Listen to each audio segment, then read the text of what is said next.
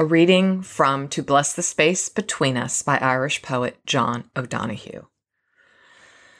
The beauty of nature insists on taking its time. Everything is prepared. Nothing is rushed. The rhythm of emergence is a gradual, slow beat, always inching its way forward. Change remains faithful to itself until the new unfolds in the full confidence of true arrival. Because nothing is abrupt, the beginning of spring nearly always catches us unawares. It is there before we see it, and then we can look nowhere without seeing it.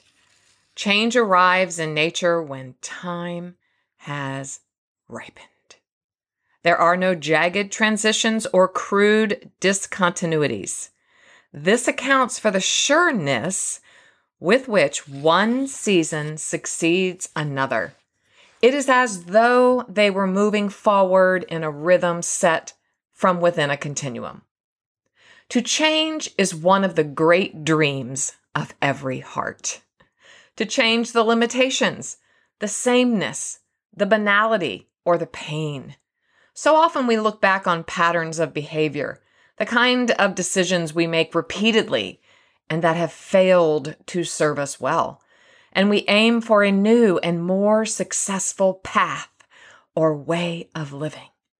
But change is difficult for us. So often we opt to continue the old pattern rather than risking the danger of difference. We are also often surprised by change that seems to arrive out of nowhere.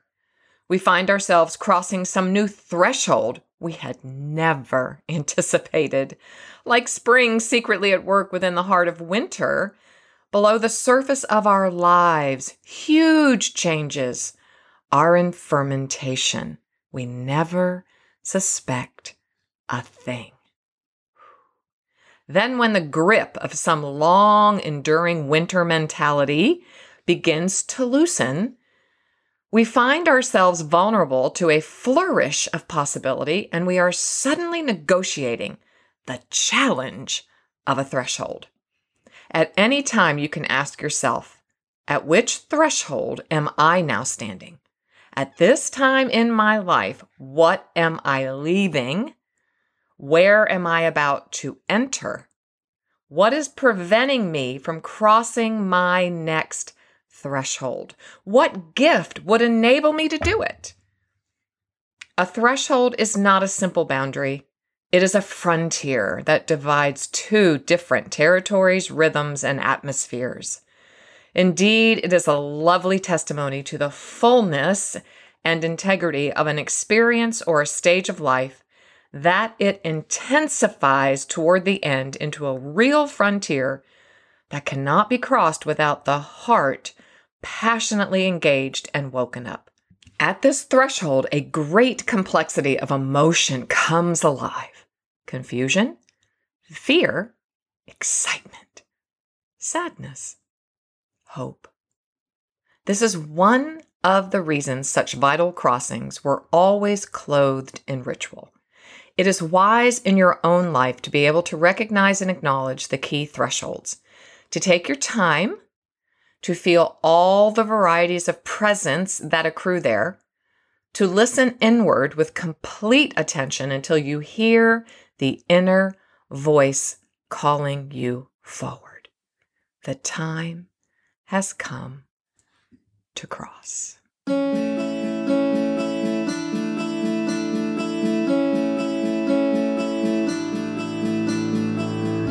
Sometimes the story we tell ourselves is not really true. Sometimes the story others tell about us is not really true. Here on today's Heart Lift with Janelle, we are going to learn how to rewrite our story. So pick up your favorite pen and journal, grab a cup of something delicious, and start your heart-lifting journey towards living a meaningful life.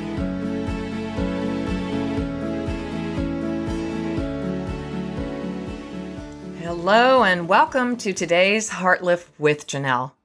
I'm so happy that you are here with me today and the Stronger Everyday community. Welcome, welcome. Take a seat. Make sure you have that cup of something delicious because today is good. We are moving into Tool 6 today. We're in our reset, our season of reset. Yep, it's taken a little longer than I thought it would, but that's okay. We're taking our time. The initial intent of this whole journey, heart-lifting journey through Stronger Every Day, 9 Tools to an Emotionally Healthy You, was to take time and process and grow and saunter and sit and see. There is no rush. In fact, Tool 6 invites us into what I'm calling from rushing to hushing. From rushing to hushing. Part 2, the 3 tools in our second movement of our journey, shift from shaming to gracing, where we looked and taught ourselves about what self-compassion looks like, to shift our language of shaming ourselves, judging, blaming, to a language of grace, where we're kind, compassionate, have authority in our lives. We speak truth into our lives, but we do it with love. Tool 5, speak healing words to your future. We talked about how to first find and then use our new voice, our voice that is laced with value, worth, and dignity. Because in this community, say it with me, voice equates value. When I know who I am, when I know whose I am, then I can think for myself, I can speak for myself, I can act for myself. I know what I know. And that helps me be less dependent on others in a good, healthy, autonomous way.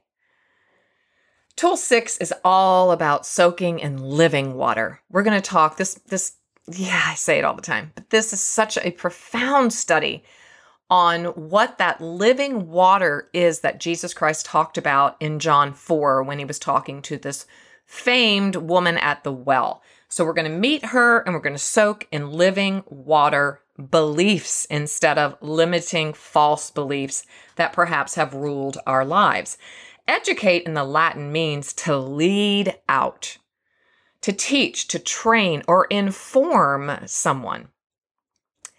Education then is to draw out or unfold the powers of the mind. I learned about this early on when I was a teacher back in the day. In the beautiful approach that I learned was about helping students internalize and own the information instead of just regurgitating it. So it was more introspective. It was more internal. I wrote my own curriculum back in the day. We didn't have curriculum. They have since developed one. Their thinking is that when the teacher internalizes it herself, then it is going to lead the child into a different realm of learning rather than just memorization or recitation of facts. So as your heart-lifting journey guide here, your teacher, I want to unfold the powers of your mind and help you to grasp this material and to take it and make it your own. Because that's what it means to truly learn. The footing for this second movement, this part 2 of Educate, is Ephesians 1, particularly verse 18. And I'm going to make it very personal for us here. Open the eyes of our hearts, God, and let the light of your truth flood in. Shine your light on the hope you are calling them or us to embrace. Reveal to us the glorious riches you are preparing as our inheritance. And I thought since this tool is based on spiritual growth and spiritual formation, we're going to take a second, we're going to take a minute, we're going to take a few and read all of Ephesians 1. It is particularly our footing as followers of Christ. I was taught early on in my spiritual journey that Ephesians 1 is like our last will and testament. It shares with us our spiritual inheritance, what we can actually expect in all of the right ways that we are going to be given by God. So I just want you to find a place, a quiet place, And allow these words. Let's Lectio Divina, Ephesians 1. Close your eyes if you can. Let the words soak over you. I will only read it once for the sake of our time here together. In true Lectio Divina, we'd read it twice, 3 times. Allow the words, I'm reading from the Voice version, to invite you in. And notice, what do you hear? What whispers do you hear from the Spirit of God? Ephesians 1. Paul, an emissary of Jesus the Anointed, directly commissioned as his representative by the will of God to the saints in Ephesus, faithful in Jesus the Anointed. May God the Father and the Lord Jesus the Anointed surround you with grace and peace. This letter that Paul is writing begins with praise and thanksgiving to God the Father, who blesses us, to Jesus, who redeems us, and the Holy Spirit, who seals us. Blessed be God, the Father of our Lord Jesus, the Anointed One, who grants us every spiritual blessing in these heavenly realms where we live in the Anointed, not because of anything we have done, but because of what He has done for us. God chose us. He chose us to be in a relationship with Him even before He laid out plans for this world. He wanted us to live holy lives, characterized by love, free from sin, and blameless before Him. He destined us to be adopted as His children through the covenant Jesus the Anointed inaugurated in His sacrificial life. This was God's pleasure and God's will for you and for me. Ultimately, God is the one worthy of praise for showing us His grace. He's merciful and marvelous, freely giving us these gifts in His beloved. Visualize this. His blood freely flowing down the cross, setting us free. We are forgiven for our sinful ways by the richness of His grace, which He has poured all over us. With all wisdom and insight, He has enlightened us to the great mystery at the center of His will. With immense pleasure, He laid out His intentions through Jesus, a plan that will climax when the time is right, as He returns to create order and unity both in heaven and on earth, when all things are brought together under the Anointed's royal rule. In Him we stand to inherit even more. As His heirs, you, me, we are destined to play a key role in His unfolding purpose that is energizing everything to conform to His will. As a result, we, the first to place our hope in the Anointed One, will live in a way to bring Him glory and praise. Because you too have heard the word of truth, the good news of your salvation, and because you believed in the one who is truth. Your lives, that's you and me, are marked with His seal. This is none other than the Holy Spirit who was promised as the guarantee toward the inheritance we are to receive when He frees and rescues all who belong to Him. To God be all glory and praise. This is why when I heard of the faith in the Lord Jesus that is present in your community, this is now Paul speaking to Ephesus, and of your great love for all God's people, I haven't stopped thanking Him for you. I am continually speaking to Him on your behalf in my prayers, and here's what I say. God of our Lord Jesus the Anointed, Father of glory, I call out to you on behalf of your people. Give them minds ready to receive wisdom and revelation so they will truly know you. And here is our verse 18, our footing. Open the eyes of their hearts and let the light of your truth flood in. Shine your light on the hope you are calling them to embrace. Reveal to them the glorious riches you are preparing as their inheritance. Let them see the full extent of your power that is at work in those of us who believe, and may it be done according to your might and power.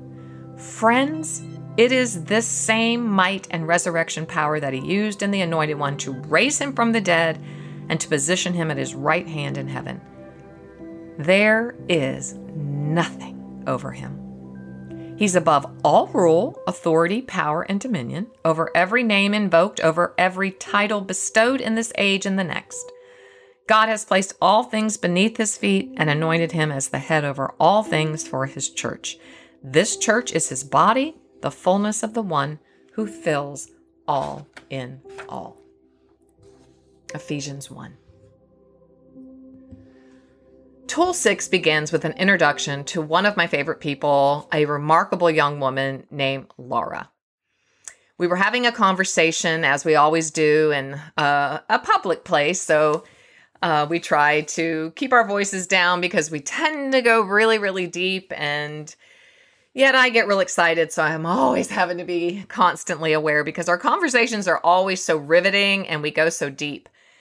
And we were talking about this subject of being inspirational just because you have a disability. Because you see, as I call her, Limitless Laura in the book, Laura does have a disability. It's called arthrogryposis. I'll put some links and information in the show notes so you can learn more. And so she is, in the words of, I guess, we would just call her disabled. I have a hard time even saying it because she's the most abled person I've ever met in my life, to the fact that she doesn't even see her disability, but it's there. And so our time together has always been wrestling with, how does Laura live her life being fully dependent on her parents and friends and community for absolutely everything. Yet in her mind, she's limitless. She's brilliant. She's a poet. She's a writer. She's just remarkable in her mental state is so clear. And so this day, as I write, we were dealing with this question. Are we, the physically disabled, inspirations for simply living with a disability in the day-to-day? This just frustrates her so much that she would be an inspiration just for living her life. Just the sheer fact that we get out of bed and live our days confined by disability, why is that so inspiring? She was frustrated in a good way and baffled at how she and her disability inspires others. I like to think of Laura as an inclusion architect. She uses her frustrations and personal challenges to make the world a better, safer place for all beings, disabled or able-bodied. Much like a builder or architect designs a home or building with disability access, Laura longs to design emotional health access and healthy inclusion for the disabled. So we looked at this word inspiration from a multitude of different angles. We tried to examine the perceptions of various observers, children, adults, strangers, peers. Our passionometer needle went way to the right and brought us to one strong conclusion. We should all be inspiring one another as we do life together. Well, I said, Laura, you inspire me because every single morning you wake up and you face your arthrogryposis with vigor and courage. I inspire you because I work, study, and help women find their full potential. Inspiration encompasses every single person on the face of the earth, the disabled and the able-bodied. We ended our conversation with the biggest question of all. This is the drum roll. Aren't we all disabled in some way?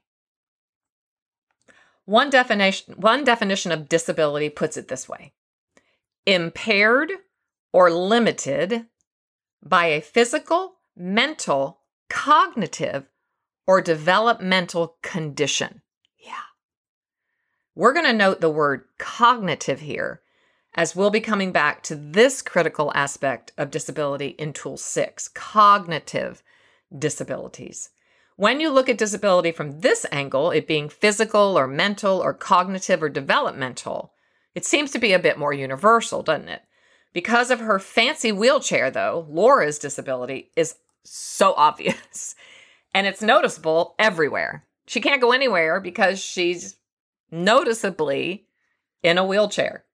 It's much easier to move through a room with less visible disabilities, such as depression or anxiety or social anxiety, as they can be more private in nature. We can hide those, can't we? We can actually hide mental thorns, cognitive disabilities. This might make a person look sad or down, but that person would not be labeled disabled.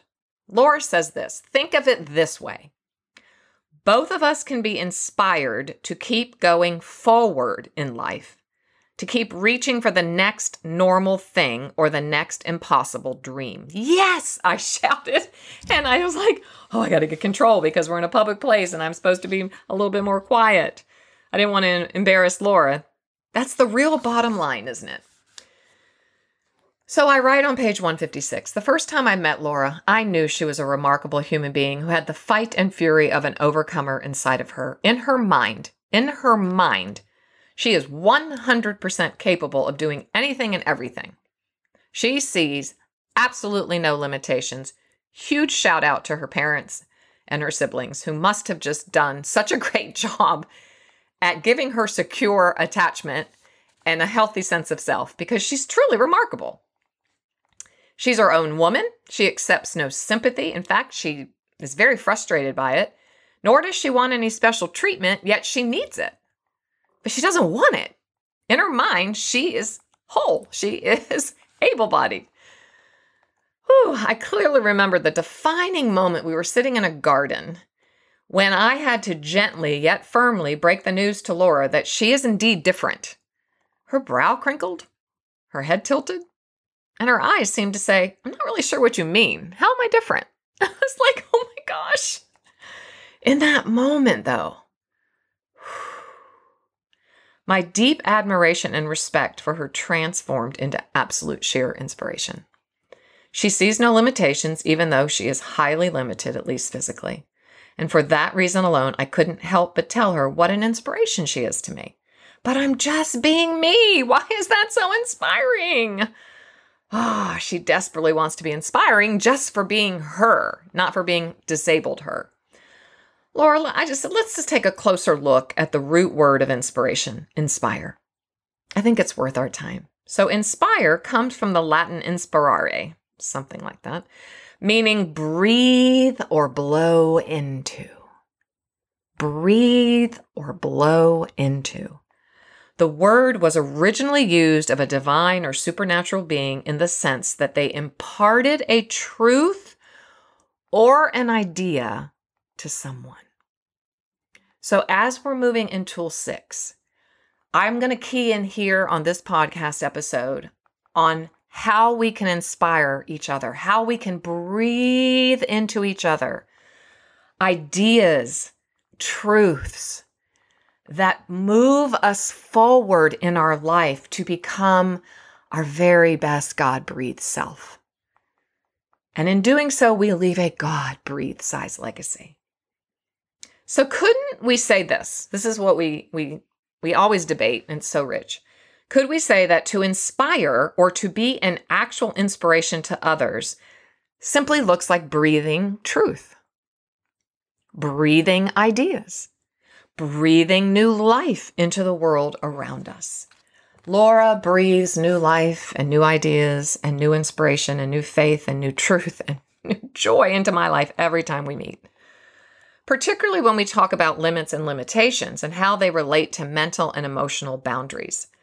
So I'm on page 157 today. We're going to kind of sit here, even though there's so much in Tool 6, but I feel like this is so critically important, and we will be hearing from Laura in the future. Don't you worry, it's coming. Laura and I both agreed that as difficult as physical abilities are, it's also equally as difficult to have cognitive disabilities. That is mental disabilities, or as some might say, a mental handicap, a mental limitation. These disabilities are challenging because they're invisible to the naked eye. Remember, Laura's disability is fully visible. She is in a motorized wheelchair. She rolls into the room with such confidence and strength, and she's just remarkable, as I've said. So These disabilities that are invisible to the naked eye are really challenging. And I say, can you put a brace or a cast on your mind? No. Can you put a sling on the prefrontal cortex? Mm-mm. Can you stitch up an emotional wound? No. Can you detect the shame that's folded into neural pathways, those deeply rutted pathways in your brain that are so hard to navigate out of unless led by a trained, trauma-informed specialist like myself who actually has a tool, aroma freedom technique, or maybe EMDR or neurofeedback to help you renew your mind? Can you bind a grudge with butterfly closure strips? No. Can you give your heart crutches and tell it not to put any weight on itself for 6 weeks? No. And you can't send your heart to physical therapy. I wish you could. We can go to mental therapy, but once again, when it's invisible, it's a little bit harder to navigate. But we can head to our new mental gym that I give you here inside of Stronger Every Day and implement our heart lifting workout. But in general, there aren't many, if any, actual spaces or places to develop and strengthen emotional health. It's a tough subject on so many levels, and we're facing it so clearly now with this COVID pandemic crisis. And major athletes and those who are in the public eye are speaking about it more, which is helpful. Traditionally, conversations about our emotional health happen inside a counseling or therapy office, but my hope here today is that we can expand this conversation beyond the walls and into the hallways of our homes and churches and schools and offices. Practicing psychotherapist Richard Winter refers to these cognitive disabilities or difficulties as mental thorns. I mentioned this earlier. He writes, "It's perhaps easier to come to terms with an obvious physical disability such as being born with only one arm. You know what you have to accept and you know your limitations.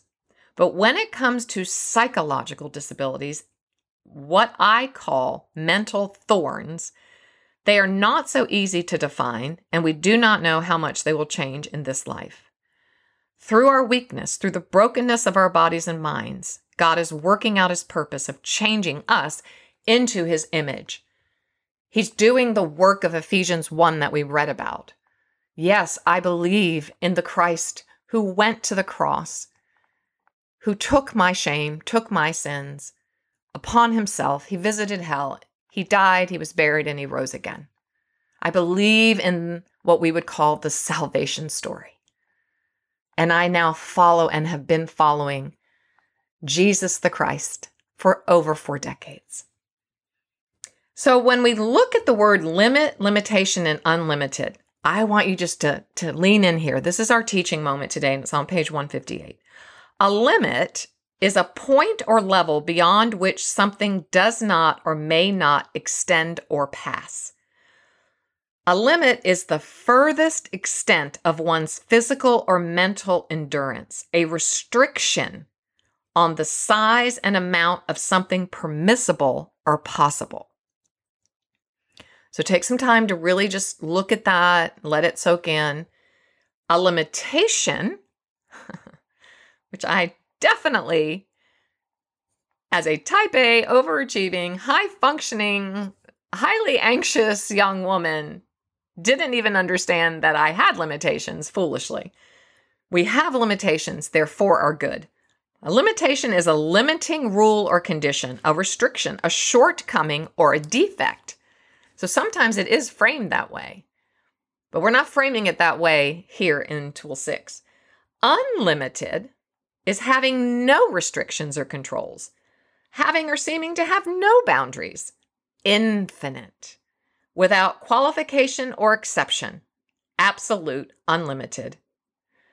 Some synonyms for unlimited is inexhaustible, boundless, immense, vast, great.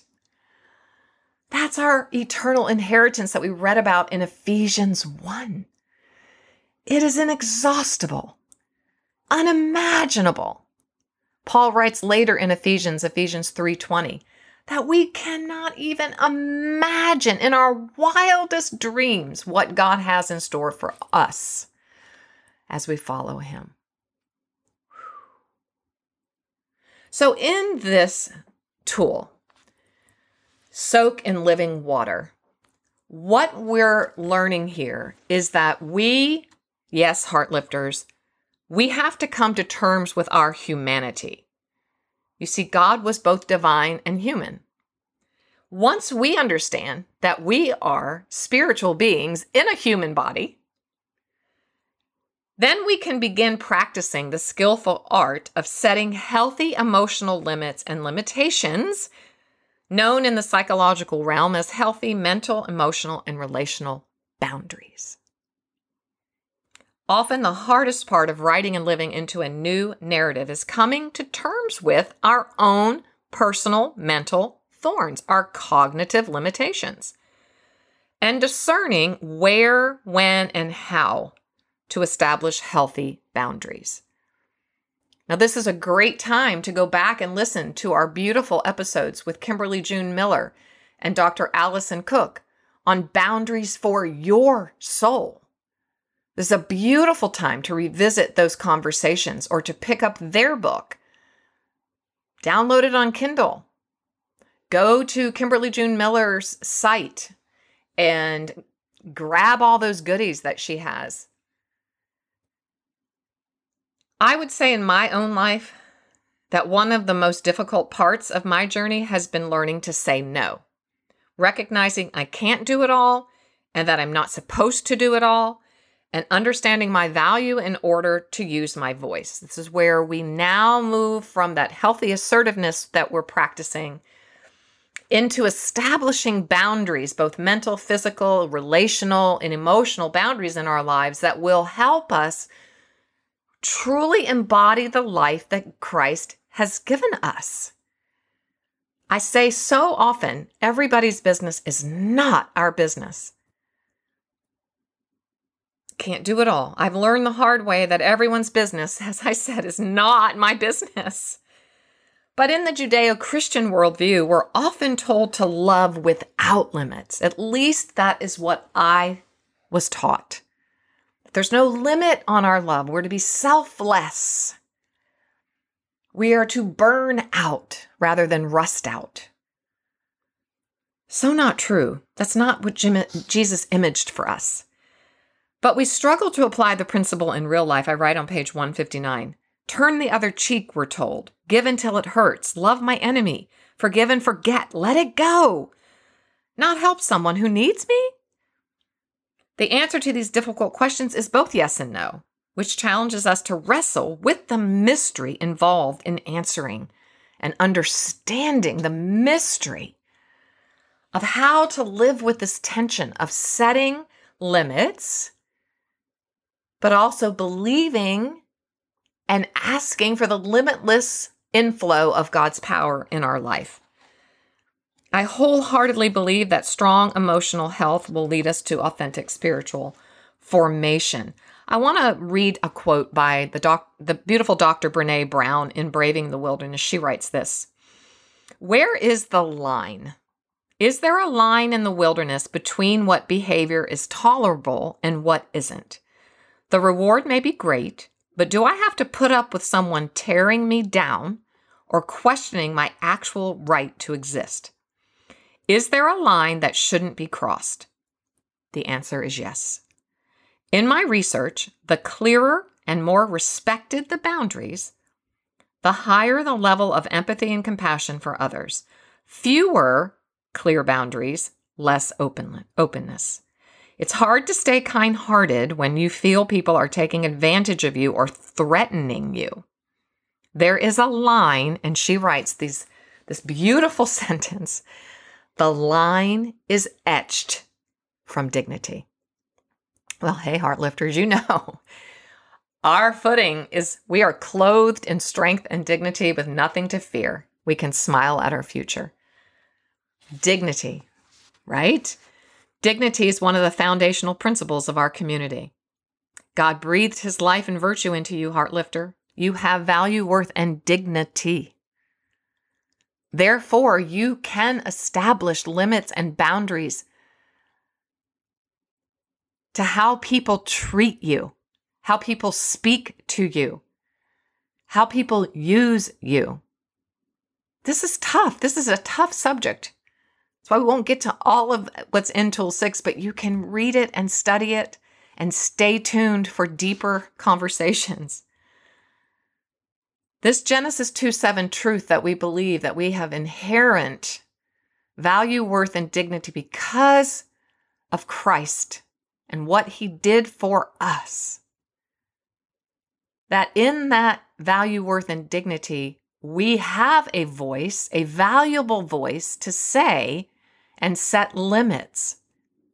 We can do that. I'm giving us permission today. So as we move forward, I want you to keep in mind the words of author Donna Hicks on page 161. Dignity is our inherent value and worth as human beings. Everyone is born with it.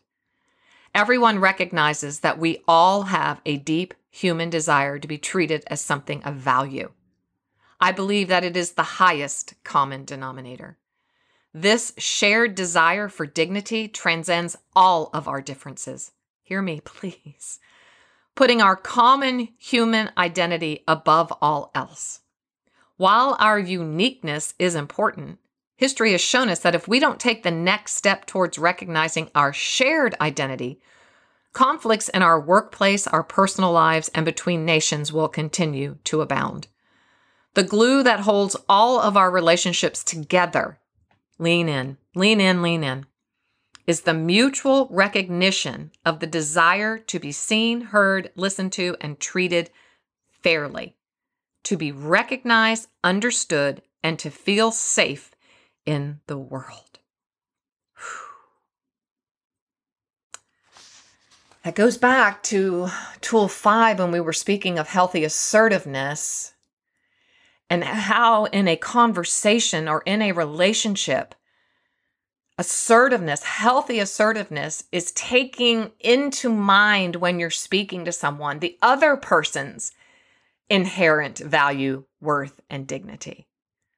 You're not just talking at someone, you're talking with someone, which will most definitely require you as the listener to put aside your ego, your broken ego in most places, or your insecurities or your inferiorities, to put aside all of your limitations that perhaps you've been carrying around your whole entire life in order just to hear the other person.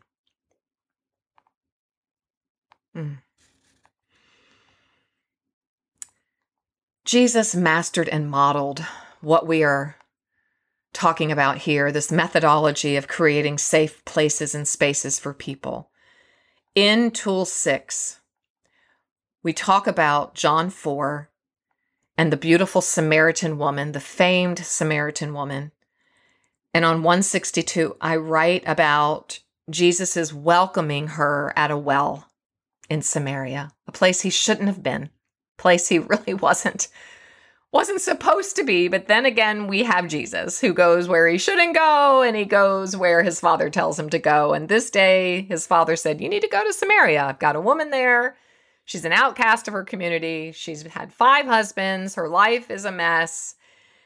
Nobody talks to her, and she's going to come at the well midday because she wants to avoid all the other women. So I want you to go, and I want you to meet this woman, and you're going to offer her a new way, a different way of living.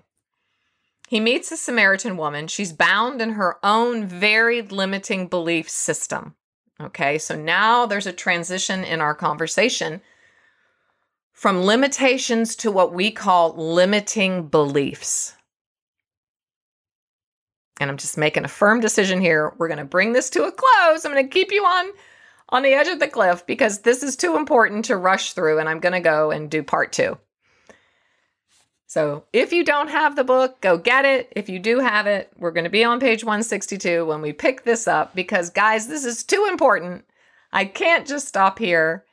We need to have a really strong conversation, a beautiful conversation about how Jesus offers this woman and us today a different way of living. Okay, till next time. Thanks for listening today. It was great having you here. For even more great content and resources, please join the Stronger Everyday online community at JanelleRaridan.com. Always remember, you, my friend, have value, worth, and dignity.